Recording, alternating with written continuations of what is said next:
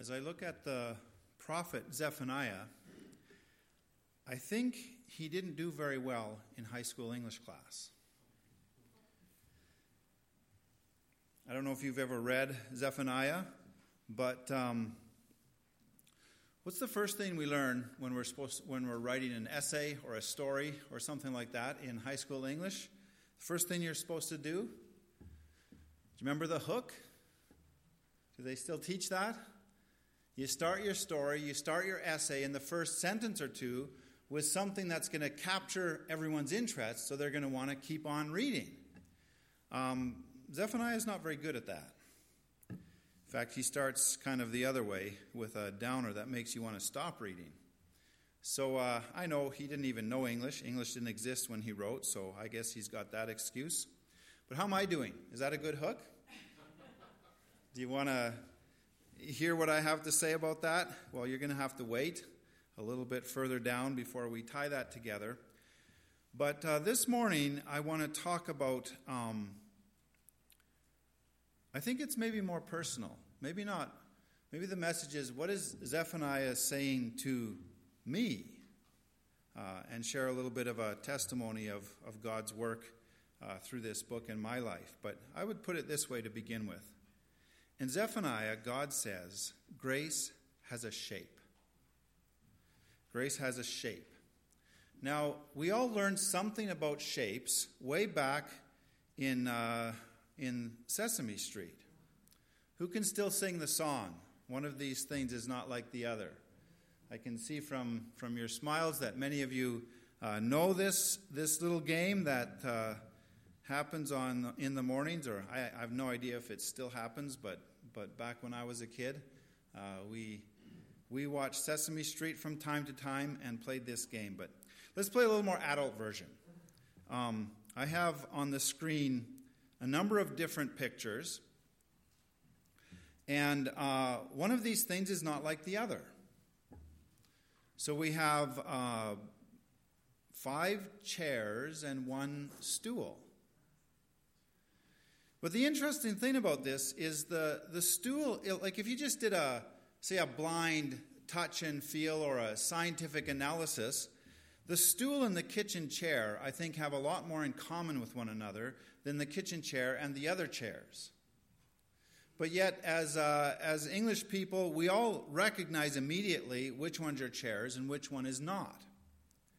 That's interesting. But we have a common understanding of what it is. We can recognize the shape, even if the shapes between the chairs is very, very different.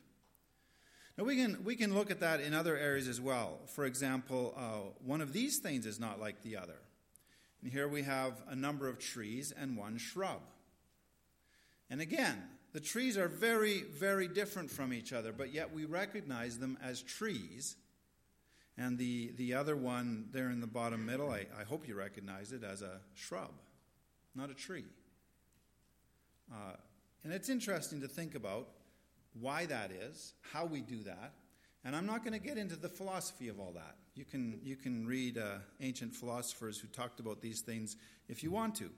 But what I'm getting at is simply this, that there's certain things that we just recognize the shape. When we see it, we know what we're looking at. We have a definition for that. And so that's what I'm going to focus on a little bit. There's many different things, and probably even more important things in the book of Zephaniah that we could focus our attention on. But this is where God focused my attention this week. And so that's what I'm going to share with you. Grace has a shape. Now to the hook or the not hook. This is how Zephaniah begins. I will sweep away everything from the face of the earth, says the Lord. I will sweep away people and animals alike. I will sweep away the birds of the sky and the fish in the sea. I will reduce the wicked to heaps of rubble, and I will wipe humanity from the face of the earth, says the Lord. Now that's pretty severe. That's a bold and very direct declaration of God's judgment.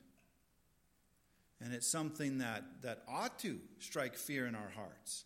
I don't want to be a part of that when God does that. And so it is. that's the general statement. And as we go into Zephaniah, he just continues along that theme, but gets more and more specific. And chances are, if you read it, something in there is going to strike you as something that you're involved in. It just gets darker. Now, the beginning is kind of a general judgment against Judah. There's a brief sign of light, like in the video we just saw, that little pinhole in chapter 2, verse 1 and 3, kind of an invitation towards repentance. And then he dives in and gets into doom for the nations and doom for Jerusalem. And the kind of the theme or the way his approach in doom for the nations, these are all the nations that surround God's people. And he has a specific message for each one of them. And it kind of goes like this. God's people are being judged or are going to be judged because they have broken the covenant that God made with them. And the nations surrounding, well, they never had a covenant with God, so that's not what God's angry about. But what God's getting at here is they tempted Israel away from the covenant. So that's what they're guilty of. And then in chapter 3, the beginning of chapter 3, it gets more specific in Jerusalem, because Jerusalem is where the leaders of God's people are, and they were responsible to keep it on track, and they didn't. In fact, they led the other way. So it goes from the nation to the surrounding nations to the leaders in Jerusalem, and it's just more of this same message. I will sweep away everything. I will wipe the slate clean. Might be a better phrase to truly summarize Zephaniah's message. At the end, in chapter 3, the light opens up, and Zephaniah describes the coming redemption, the coming renewal. And his language, as it is all the way through his book, is very expansive. It's very large. And so there's moments in that last chapter where you think he's speaking specifically about Jerusalem and the people there, and he is. And there's moments in that final chapter of light and deliverance where you think he's speaking about the return of the exiles after the destruction of Jerusalem, and he is. And then there's points in that promise of deliverance where it seems clear he's talking about Jesus and the coming of the Holy Spirit and the new church age, and he is. And there's times when you think he can only be talking about the future return of Jesus and the final judgment and the final renewal. And he is. But I want to dive into Zephaniah himself. Who was Zephaniah? In many of, particularly the minor prophets, but in many places in the Bible, we don't know very much about the authors or the characters in the stories. And in the minor prophets, some of them we only know their name and their message and nothing else. But with Zephaniah, we actually know quite a bit about his history and who he was. And I don't think God does that by accident. I think who Zephaniah is or was is pertinent to the message he brings and what God wants to communicate to us through his prophecies. So we do know a few things about Zephaniah. It's only in verse 1, but this is how it goes. I'm not going to read it, but this is what we get out of it. Zephaniah is the great-grandson of King Hezekiah. And so Hezekiah was one of the good kings or better kings. Many of the kings led the people astray, led them away from God, led them away from covenant. But Zephaniah at least attempted and to some extent was successful in turning the people towards God. And at least his own heart, though maybe a little bit conflicted, was towards God. He was one of the good kings. Now we have no idea if Zephaniah, as a young boy, sat on the knee of his great-grandfather. It's reasonable to think he might have. It's reasonable to think he didn't. We just don't know what the age gaps are, if that could have been possible or not. But he's the great-grandson of Hezekiah. And he must have, I think, it's where we can ascertain that he must have, or at least might have at least had some family history of King Hezekiah. And in between, after Hezekiah, the kings take a dive in the wrong direction. And when Zephaniah prophesies, the temple is in disarray. They've filled it with other gods and other idols. And it's so bad that they don't even recognize or know the book of the law. It's been lost. And so Zephaniah comes into this situation, and most of the commentaries or scholars I looked at believe that Zephaniah began his ministry of prophecy about the time when his cousin, Josiah, became a child king at 8 years old. And so we can read in 2 Kings 22 and 23, why did Josiah, this young boy, all of a sudden rise up and become a good king that leads a revival in the land and a return to covenant? Well, his cousin Zephaniah came before him preaching this message that we read here in his book. And we know that Josiah then, although we don't know their relationship, it's the same time frame, Josiah then began collecting alms for the rebuilding, the renewal of the temple. And then when they started rebuilding, they found the book of the law. It was read to Josiah, and he led first himself and then the nation in purifying the temple, renewal of the covenant, and a revival in the land in that way.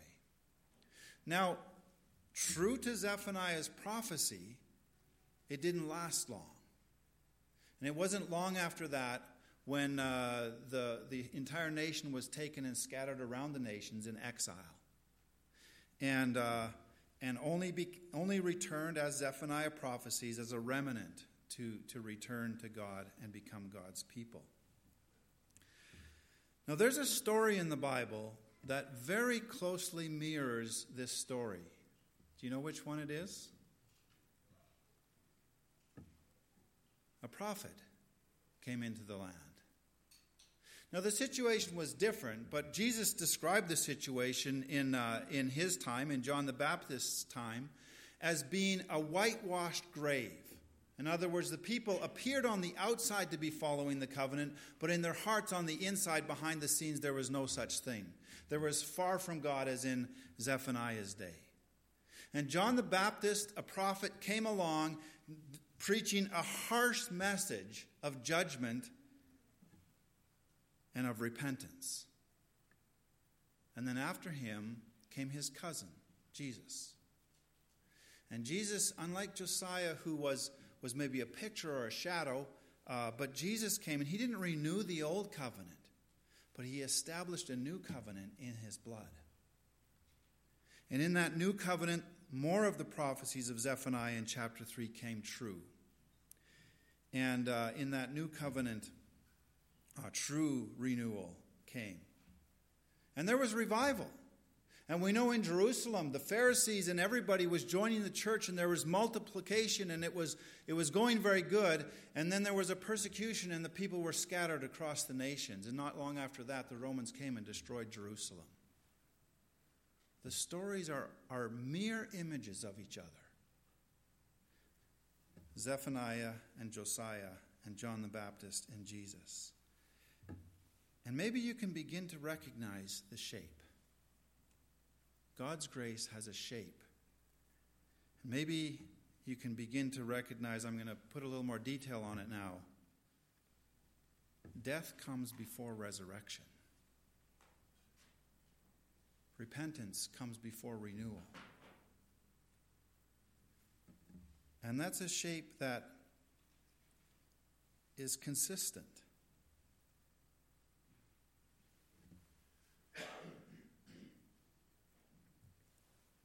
Let's look at Zephaniah's words. Well, before we do that, no, I've got a different picture.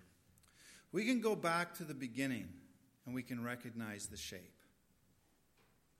The earth was evil and everything in it.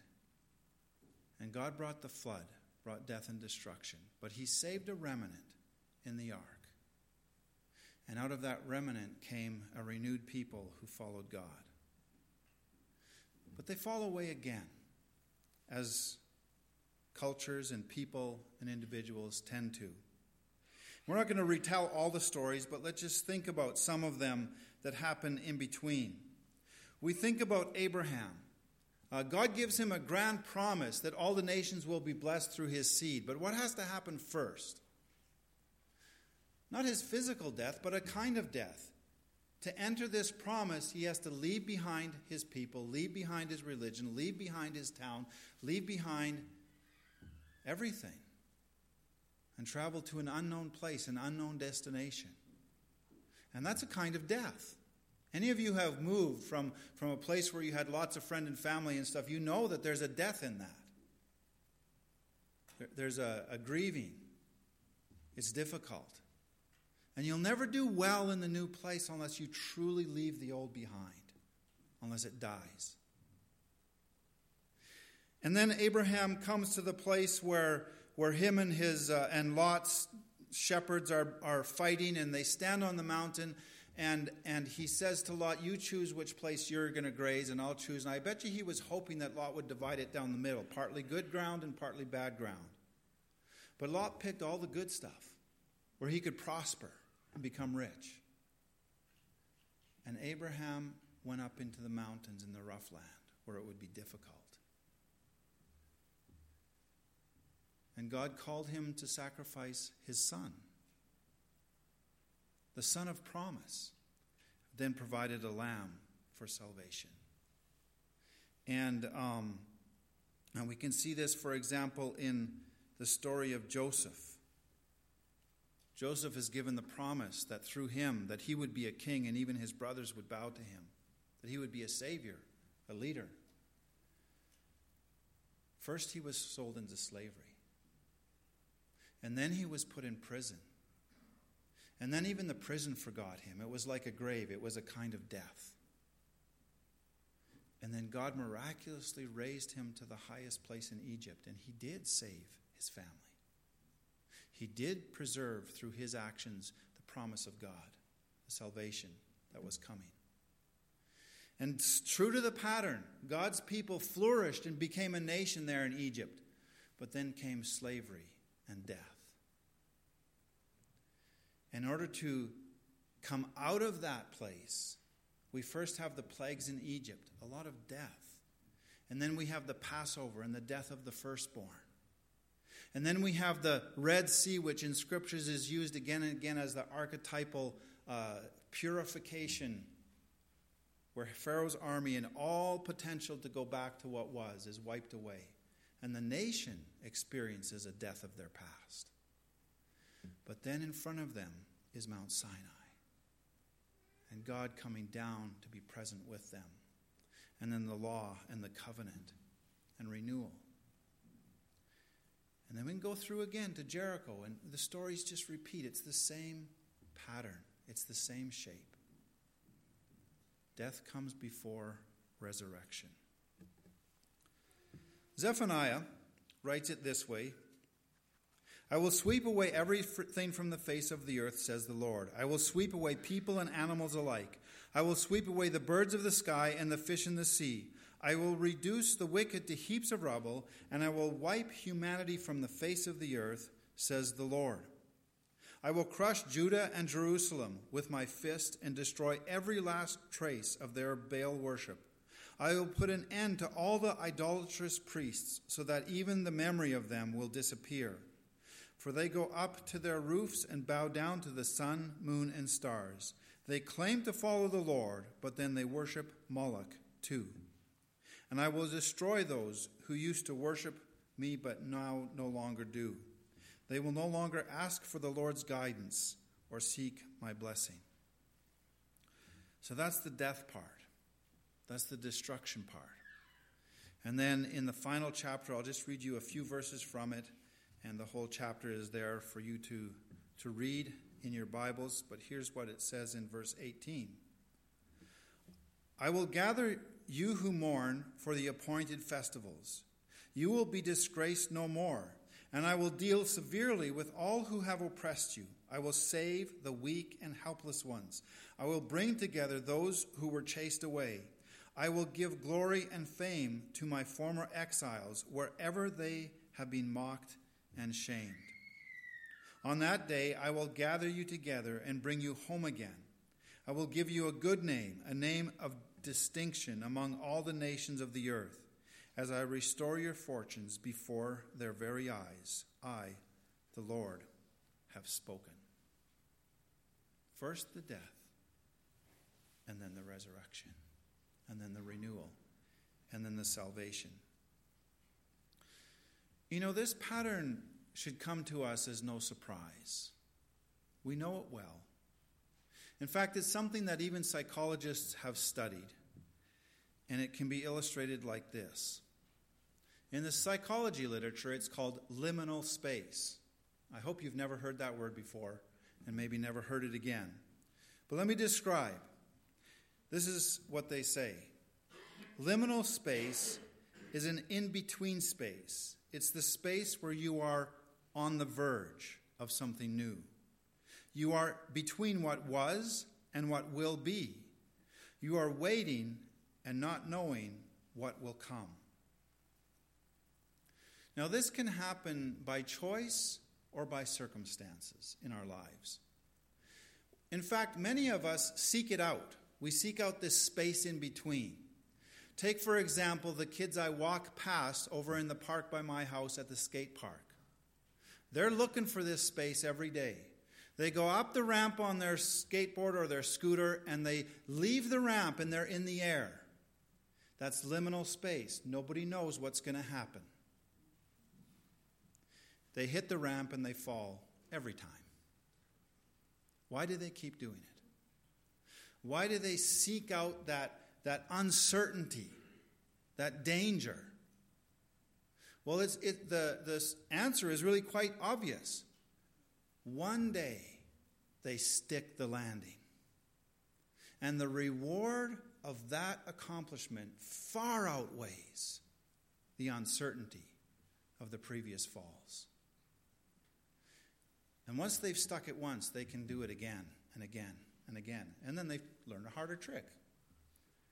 You've all felt that when you stood, well, maybe not all of you, I don't know you that well, but many of you, when you stood for the first time on the very top edge of the high diving board at the swimming pool,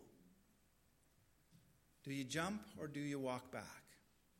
That's liminal space. There's uncertainty in front of you. You don't know what it's going to feel like when you hit the water, and it's a long ways down. You have maybe like a whole second or half a second of near-death experience. Skydivers, you know, we seek out this kind of space. And then there's a different kind of choice. There's the choice that comes when you quit a job before you start the new one. You don't know if the new one's going to be worse or better. You hope, you kind of think you've done your research and the new job will be better, but you don't know. There's that space of uncertainty. When people get married, they enter liminal space. They've let go of security and they haven't stuck the landing yet. For some, it takes years. Then there's the experiences that we have no control over and no choice in. The tests come back from the doctor's office, and you know there's a struggle ahead, possibly death. You enter that space in between where everything that was secure is gone, and you don't know if you're going to stick the landing. Somebody dies that was close to you. You could multiply. It's never kind. It's never right to say in those moments, oh, don't worry, this is just that space where God's going to bring something good out of it. No, that's not kind. That's not appropriate to say. But each of us, when we look back, we know it's true. When did you grow? When did you become a better person than you were? It's always through those tough times. Maybe you chose to go on a short-term mission trip, and it was really tough. You had to leave what you were comfortable with and enter a space where you knew nothing and didn't know what to do or how to do it. And you come back a different person. You can never see the world again the same way. You're bigger, you're better. Or maybe it's involuntary, beside the hospital bed. And it's very, very difficult. But you look back now and you say, that's when I grew. I thought I knew what God was doing in my life, but that's when I really found out. I thought I knew how to pray, but that's when I really learned to get close to God. Of course, we always have the opportunity of going the other way. It's a dangerous space. The trapeze artist might miss the swing. It's always dangerous. But that's the shape that God brings. Let me read it to you in a different format. Romans chapter 6. Since we have died to sin, how can we continue to live in it? Or have you forgotten that when you were joined with Christ Jesus in baptism, we joined him in his death? For we died and were buried with Christ by baptism, and just as Christ was raised from the dead by the glorious power of the Father, now we also may live new lives. Since we have been united with him in his death, we will also be raised to life as he was. We know that our old sinful selves were crucified with Christ, so that sin might lose its power in our lives. We are no longer slaves to sin. For when we died with Christ, we were set free from the power of sin. And since we died with Christ, we now will also live with him. We are sure of this because Christ was raised from the dead, and he will never die again. Death no longer has any power over him. When he died once to break the power of sin. But now that he lives for the glory of God. So you also should consider yourselves to be dead to the power of sin and alive to God through Christ Jesus. This is a voluntary entering into this experience of death and then resurrection. And we know the stakes are high, because if you don't voluntarily enter this and then you actually die, you don't have another chance. Zephaniah comes true, the judgment. But we may, by our choice, by our faith, enter into death with Jesus Christ. And he promises through the Holy Spirit new life. We can begin to enter into the heaven that is promised now. And by beginning now, we are assured because of the resurrection that we will continue on into all time and eternity. But death comes first before resurrection. Paul puts it again a little later in Romans like this. And so, dear brothers and sisters, I plead with you, give your bodies to God. You see that language? This is the stakes are high. I plead with you. Don't wait. Give your bodies to God because of all he has done for you.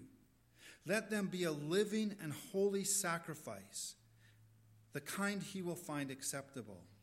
This is truly the way to worship him. Don't copy the behavior and customs of this world, but let God transform you into a new person by changing the way you think. Then you will learn to know God's will for you, which is good and pleasing and perfect.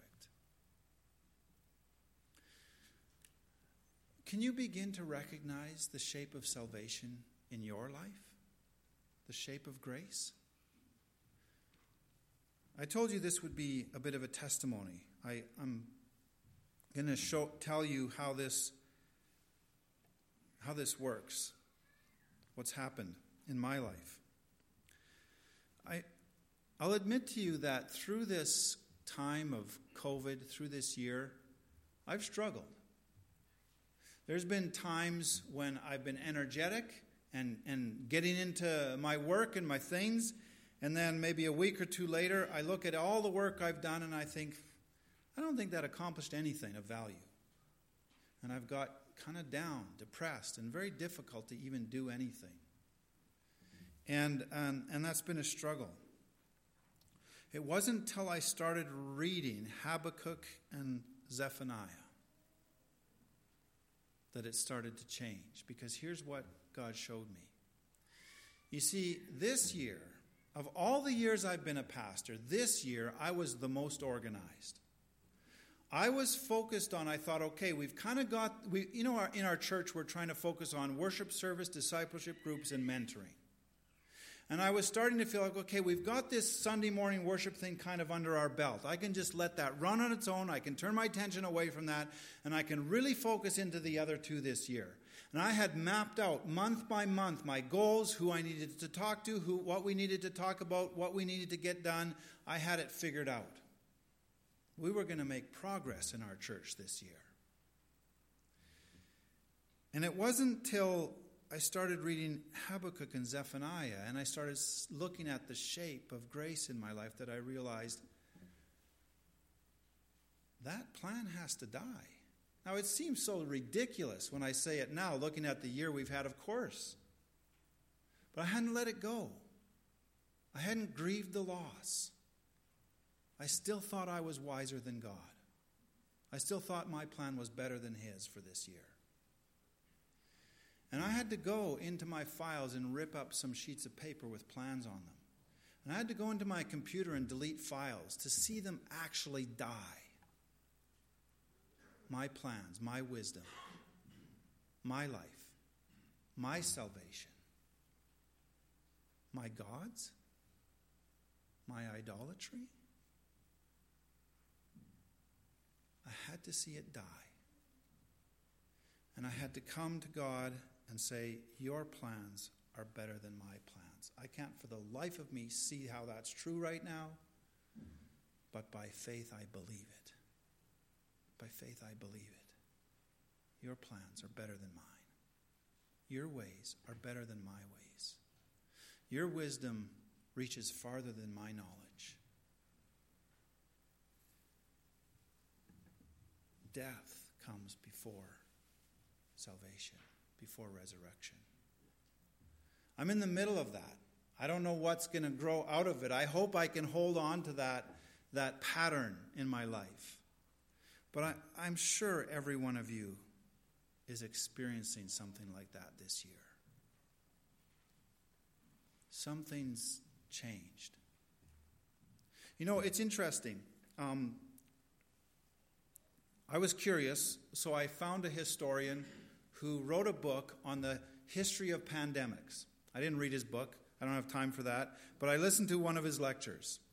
And he wrote this before COVID, so he wasn't thinking about our current situation. But in his lecture, he talked about it a bit. And he says that the history of pandemics shows that in some cases, what rises up afterwards is periods of intense creativity and renewal and economic growth and cultural revival. And other times, it just continues downward after. We can't predict. We don't know. But we can have a role in what happens in our lives and in our church as a result, if we follow the pattern. God decided that something has to die this year. I'm not talking about the tragedy of the lives of people. What will rise up? What will rise up in your life, in my life, in our life? Now, when I talk about this stuff, from the psychological research side or any of that, those are again, they're incomplete. They're not the real thing.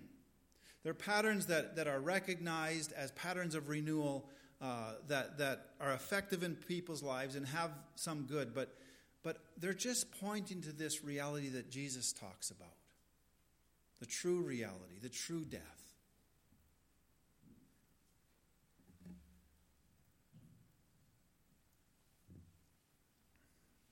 Can you recognize the shape? When is God bringing something into your life that will result in new life? The true renewal of his Spirit. We follow the same pattern as 1st and 2nd Kings and 1st and 2nd Chronicles in our own lives. We're up here with God, and then over time we just kind of slowly get moved away in our priorities, in our thinking, in our lives, in our behavior. And then something has to come along where God wakes us up. And then we die to those idols. We die to those thought patterns. We die to those behaviors. And we return to Him. And then we go through that pattern in our lives over and over again. Now, overall, the pattern, I hope, I trust, is towards not going as far down. Like the children of Israel went further down every time until after the exile. And I hope that's not the case in your life. I hope that renewal comes sooner each time, and yet it has to come. It has that shape. Something has to die. We have to give it up before we can experience the new life in Christ. So I'll close with again, some words that describe this for us. Because once we open our eyes to this shape, like the trees and the chairs, we start to recognize it everywhere. Philippians chapter 3, verse 10. I want to know Christ. Yes, to know the power of His resurrection and participation in His sufferings, becoming like Him in His death, and so somehow attaining to the resurrection from the dead.